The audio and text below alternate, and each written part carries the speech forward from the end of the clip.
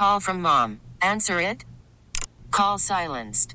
Instacart knows nothing gets between you and the game. That's why they make ordering from your couch easy. Stock up today and get all your groceries for the week delivered in as fast as 30 minutes without missing a minute of the game. You have 47 new voicemails. Download the app to get free delivery on your first 3 orders while supplies last. Minimum $10 per order. Additional terms apply. Local officials are figuratively holding their breath as the U.S. Senate prepares to debate the fate of health care in America. Nowhere is that true more than Cook County. This weekend, we talk with the woman responsible for the county health system and the county criminal justice system and the whole county government for that matter. It's Toni Preckwinkle. Hello, I'm political editor Craig Dellamore, and this is At Issue.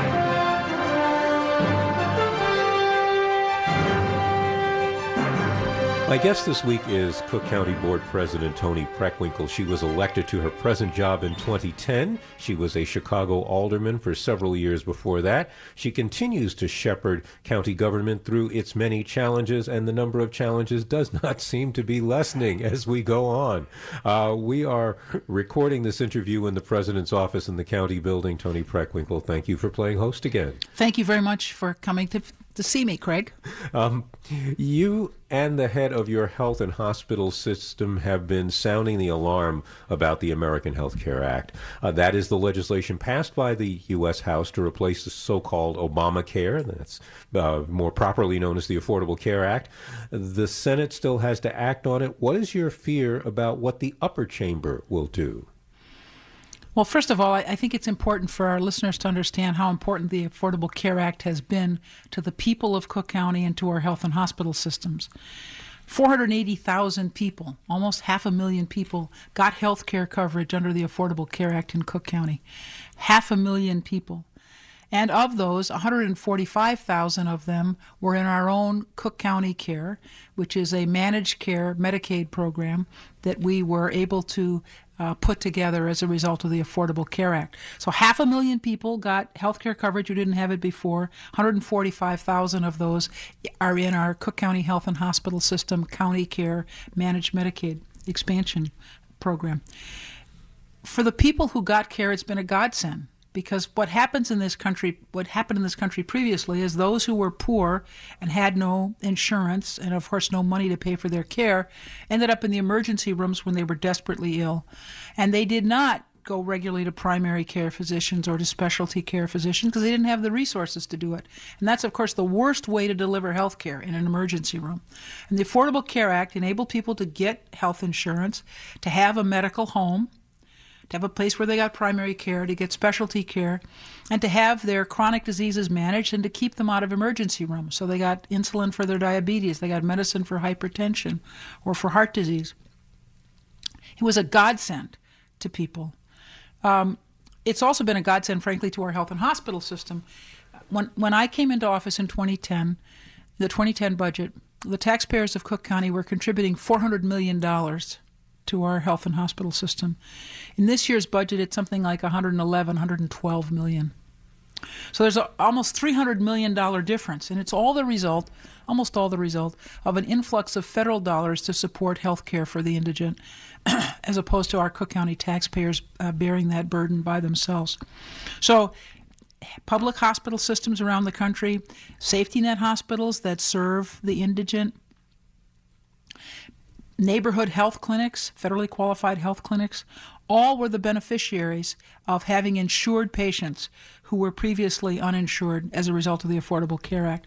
And of course, what the House did was basically try to wipe the program out, eliminate it.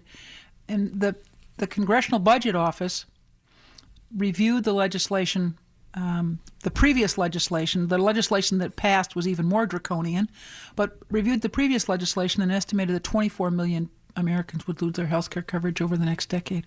And I think when they finish their review of this measure, we'll see that even more people are projected to lose coverage. So this is a nightmare for the people around the country, and especially in Cook County, who got coverage under the Affordable Care Act, and for our health care system, not just our public system, but more broadly the healthcare system in this country, which got an influx of tremendous federal resources to support the care of the poor. Do you believe that if the system is forced back into the days of old when you simply went to the emergency. You went to the hospital. That was your primary doctor, was the hospital. Right. And Cook County Hospital, the provider of last resort. Yes. Is that the kind of thing that the patients themselves will feel, as opposed to something that just affects government? Some of this is just a matter of shifting the burden from the federal government to the local government, but people will still have to get care because if they come to Cook County Hospital, you're going to have to take care of them. Quite true. Let me talk about the fiscal impacts first. Our estimate is that the fiscal impact on Cook County will be between $300 and $800 million. That's a lot of money out of a $4.2 billion budget. So it's not just that we'll lose the support that we've gotten from the federal government for the people who are on our own managed care program. It's that people who are covered by other insurers, so Blue Cross Blue Shield, for example, has a Medicaid expansion program. So people will be covered by other insurers, and then they will lose that coverage and come to us as well. So we'd anticipate a dramatic increase in the number of uninsured patients that we see, and the cost implications there are clear. And I don't know about you, but the fact that I have health insurance is a real blessing. I feel it's a blessing. I would be struggling if I didn't have health insurance. I know that you have a son in his 20s. My daughter is in her 20s. When she was no longer eligible to be covered by health care, on my health care, I've supported her getting her own health care coverage because I think that's really important.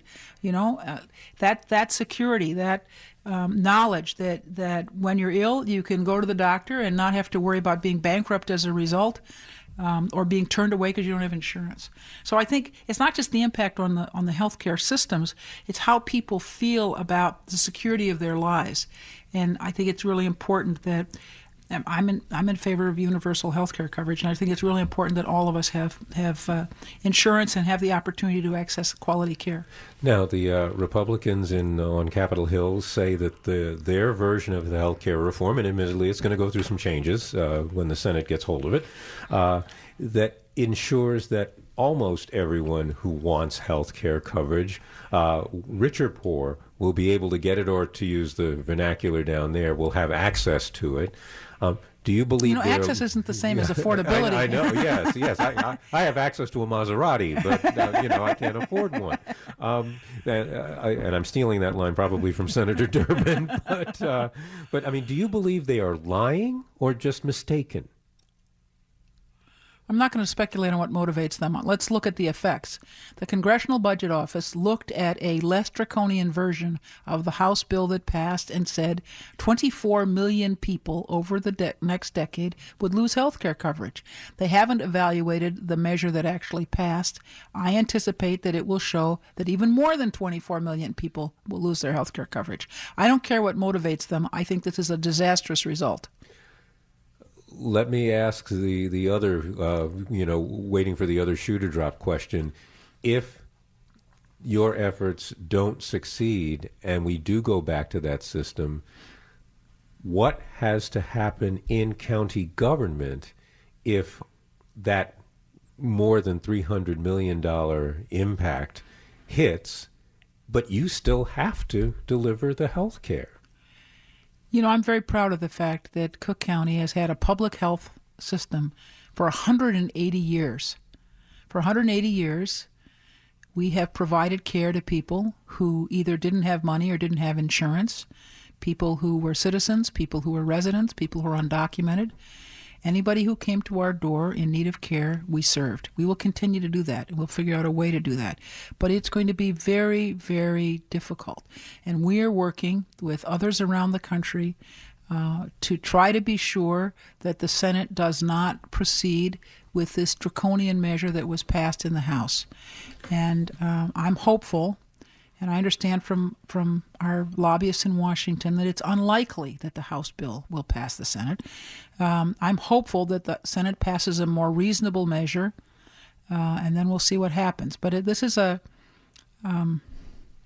I got a tough job, and it's made more difficult by things that are entirely outside of my control, namely the decisions made in Washington about how we're going to provide health care to people in this country.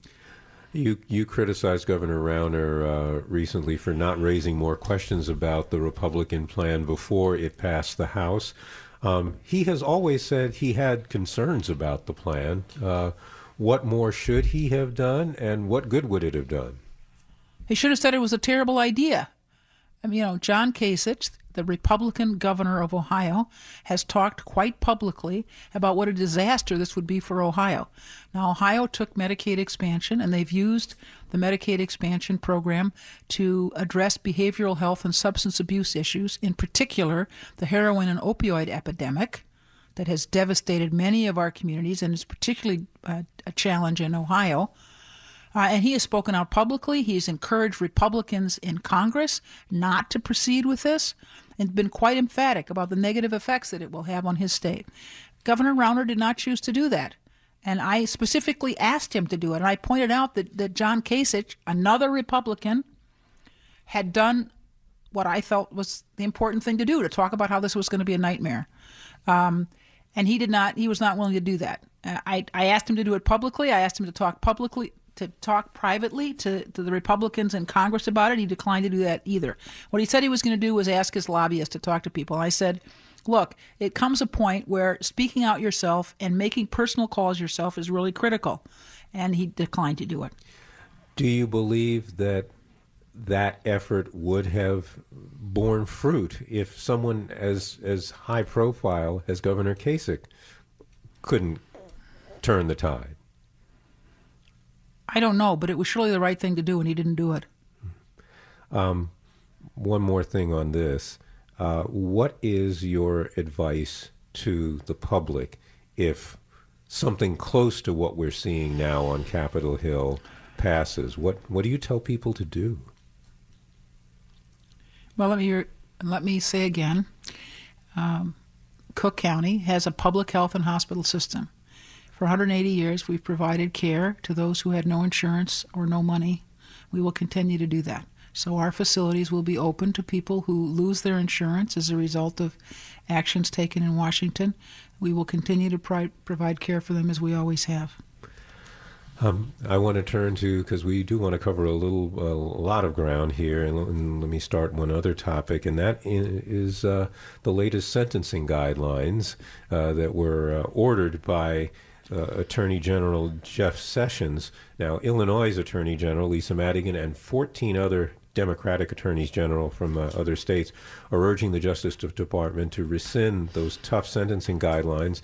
And it's basically giving the most severe sentences possible to people accused of federal crimes.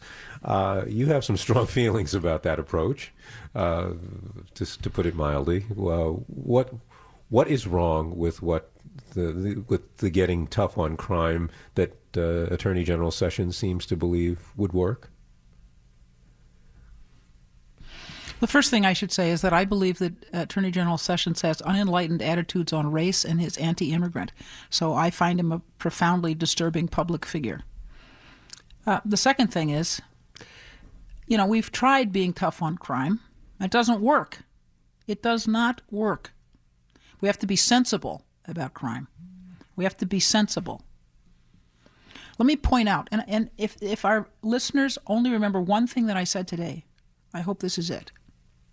We have 5% of the world's population in the United States, but 25% of the prisoners in the world. 25%. Now, unless you believe that Americans are more likely to be criminals than people elsewhere in the world, we're doing something terribly wrong. Terribly wrong. Why should we, a developed country, a wealthy country, have so many people in jail and prison? Why? Let me just say, in our local jail, we have worked hard to reduce the number of people in the jail accused of nonviolent crimes, and we've had a great deal of success. The jail population is down 25%. And again, it's because we focused on people accused of nonviolent crimes, not convicted, accused of nonviolent crimes who are awaiting the disposition of their cases in the jail. But if you look at our jail population, and our jail is not unusual in this respect, Our jail is full of poor black and brown people. And the jails in this country are full of poor people of color.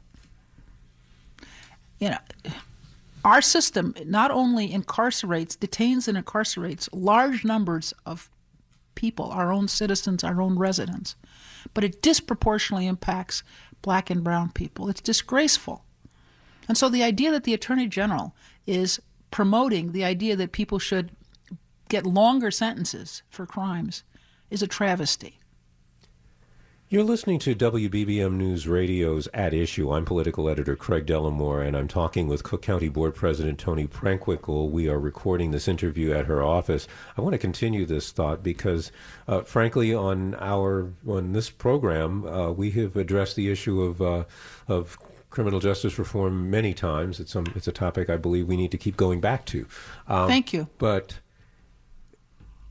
this was one area, not just in Illinois, but across the country, where it seemed that Republicans and Democrats were coming together for different reasons and saying, we agree, we need to do something different. What is the effect? What happens when the Attorney General, somebody who had been way to the right on this issue, is now the person calling the shots? I think it's a disaster. Let's talk a little bit about why the environment changed. I think, so the Democrats, us bleeding hearts, have always been concerned about the social justice aspect of this, the fact that our jails are full of poor people of color. A number of Republicans have come to the conclusion that it doesn't make any sense for us to spend so much money on our criminal justice system. If you live in a country which has these incredible detention and incarceration rates, think of what you're spending that you could spend on other things. It costs us $162 a day to keep somebody in jail. We spend more on keeping people in jail for a year than we do on educating our kids in a year. It costs more than $52,000 to keep somebody in jail for a year. And in the public schools in Chicago, what do we spend, $10,000 or $12,000 per kid? Think of what we could do with the extra resources if we weren't putting so many people in jail for petty antisocial behavior, for small-time drug possession, or for not paying their traffic tickets, or not paying their child support, or shoplifting, or prostitution, the things people do, for example, prostitution and shoplifting, to get money for their drugs. We could have money to invest in job training. We could have money to invest in public education. We could have money to invest in infrastructure. And instead, we're spending incredible amounts of money, as I said, detaining people in local jails and imprisoning people in prisons. And so the social justice people, concerned about the disproportionate impact of our criminal justice system on black and brown and poor people, and the people who are concerned about government spending, have come together to say, let's not put so many people in jail. Let's not put so many people in prison for little stuff. I'm not saying we shouldn't put people in prison for rape and murder. Yes, we should. But for people who are accused of possession of small amounts of marijuana or controlled substances, people who shoplift, what are we putting them in jail for? This doesn't make any sense to me. And as I said, we were coming to a consensus from the social justice side and from the government expenditure side that this doesn't make any sense. And then Jeff Sessions gets to be Attorney General. Is this going to have to be a matter in the coming years of simply focusing on the state criminal justice system, and just hoping that, individual U.S. attorneys, try to do what they can at their level, but they've been ordered to seek the highest sentences? Or is this up to the judges now? Well, there's always been judicial discretion in the federal and the local courts, and we hope that judges will be more sensible about this than the Attorney General apparently is. Let's turn to one other justice-related thing, and that's the sanctuary movement, such as it is. And Jeff Sessions has also, and the president have pretty much joined together on saying that any jurisdiction that doesn't cooperate with the immigration authorities when they're doing what they do should not get federal justice funds, anti-violence funds, anti-crime funds. What kind of effect could that have on Cook County?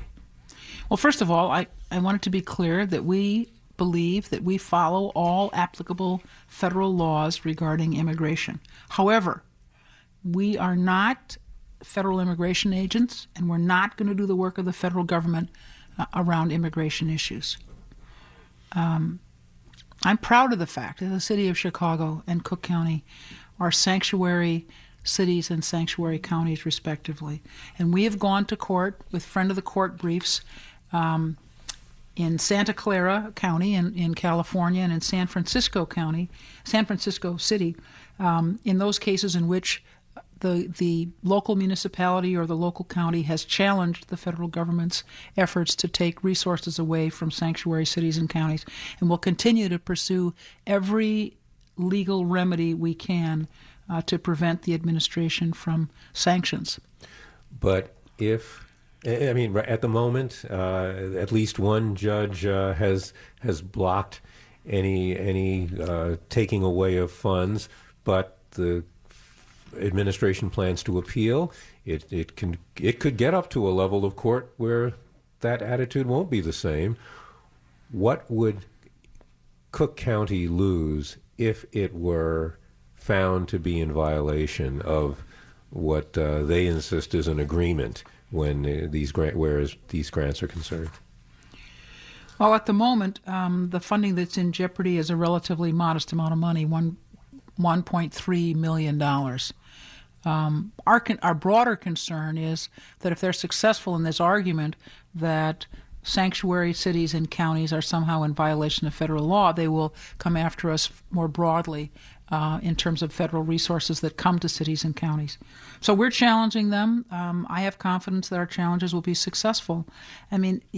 President Trump has proceeded to do some interesting things in his first few months in office. A number of them have been challenged in the courts, and I'm hopeful that this particular challenge to sanctuary cities and counties will be successful. I want to turn to a more local issue, and it has to do with taxes.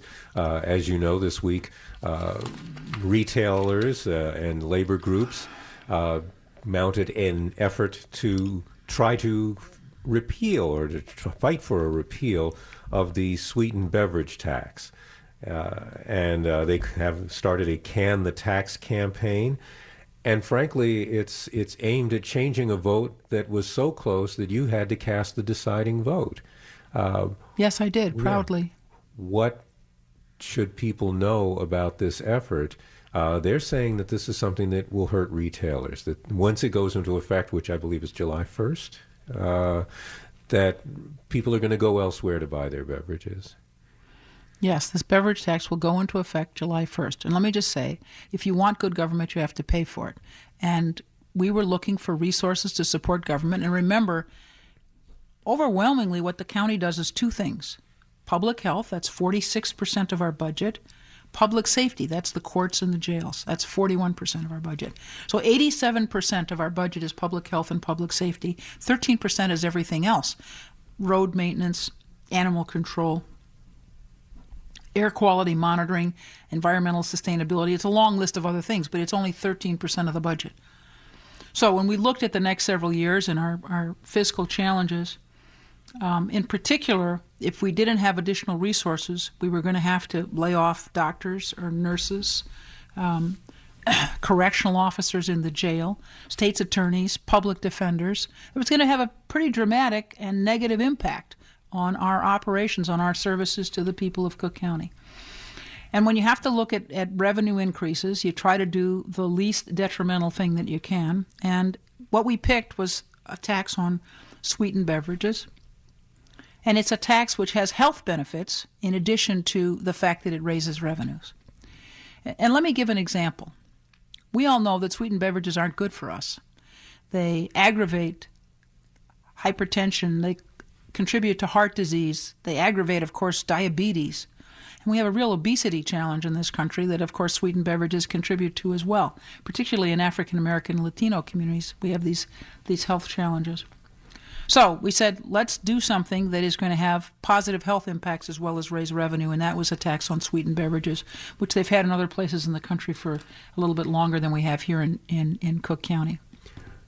But let me just say, I'll come back to my original point. If you want to have good government, you have to be willing to pay for it. And one of the challenges we have at the state level, for example, now, it's clear that we need more resources there, and we can't get a consensus on whether to raise resources and how much. And as a result, it's one of the big contributing factors to the present stalemate in Springfield, which has been a disaster for this state.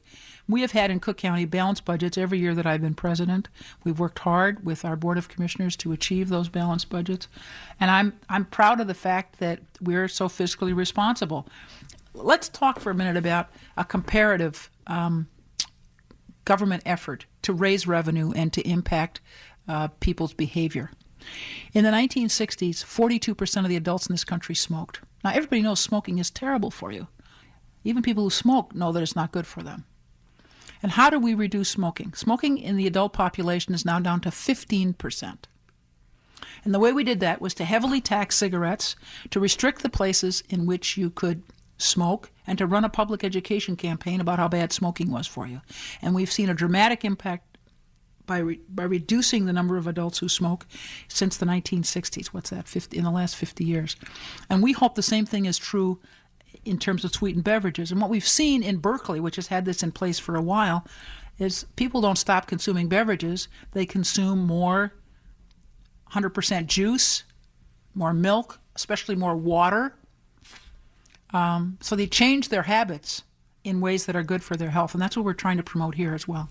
Around the Chicago area, all things seem to come down to politics. The people who want to repeal this tax have actually focused a lot of their attention on one commissioner who was not here, and that was Robert Steele. Have you talked to Commissioner Steele? A lot of what they said during their news conference was aimed at Commissioner Steele, trying to swing him to their side so that they have the votes. I wasn't present at the press conference. I've heard reports. Commissioner Steele was absent that day because he was in the hospital, which I find a very good excuse for not being present for a meeting. It's my conviction that Commissioner Steele believes, as I do, that it's very important to run government responsibly and that this is a reasonable way in which to raise revenue. We only have, about a minute left, so I can ask you the questions that sometimes, depending upon which of them it is, you don't take a long time to answer. But who do you like for governor now that we actually have a gubernatorial campaign going this early? I'm a good Democrat. I would enthusiastically support any of the five gentlemen who are running for governor on the Democratic side. The Cook County Democratic Party will meet in August to choose a candidate, and I'm reserving judgment until then. Will you be endorsing or be behind whoever is slated? That's my intention, yes. Okay, and then the last question is always, people keep wondering if and when you're going to run for mayor of Chicago. I ran for alderman twice before I was elected in 1991 because I wanted to be alderman. I served as alderman for 19 years. I got this job in 2010. I was fortunate enough to be reelected in 2014. I will seek reelection one more time. Thank you very much. That is Cook County Board President Toni Preckwinkle. Thanks for spending the time, or better yet, even having me in for this interview. To our listeners, if you would like a copy of this program or just to hear it again, please visit our website. That is cbschicago.com. You can also find our podcast on play.it. I will be back next week with another edition of At Issue. I hope you'll be listening. Until then, I'm Craig Dellamore, News Radio 780 and 105.9 FM. T-Mobile has invested billions to light up America's largest 5G network, from big cities to small towns, including right here in yours. And great coverage is just the beginning. Right now, families and small businesses can save up to 20% versus AT&T and Verizon when they switch. Visit your local T-Mobile store today.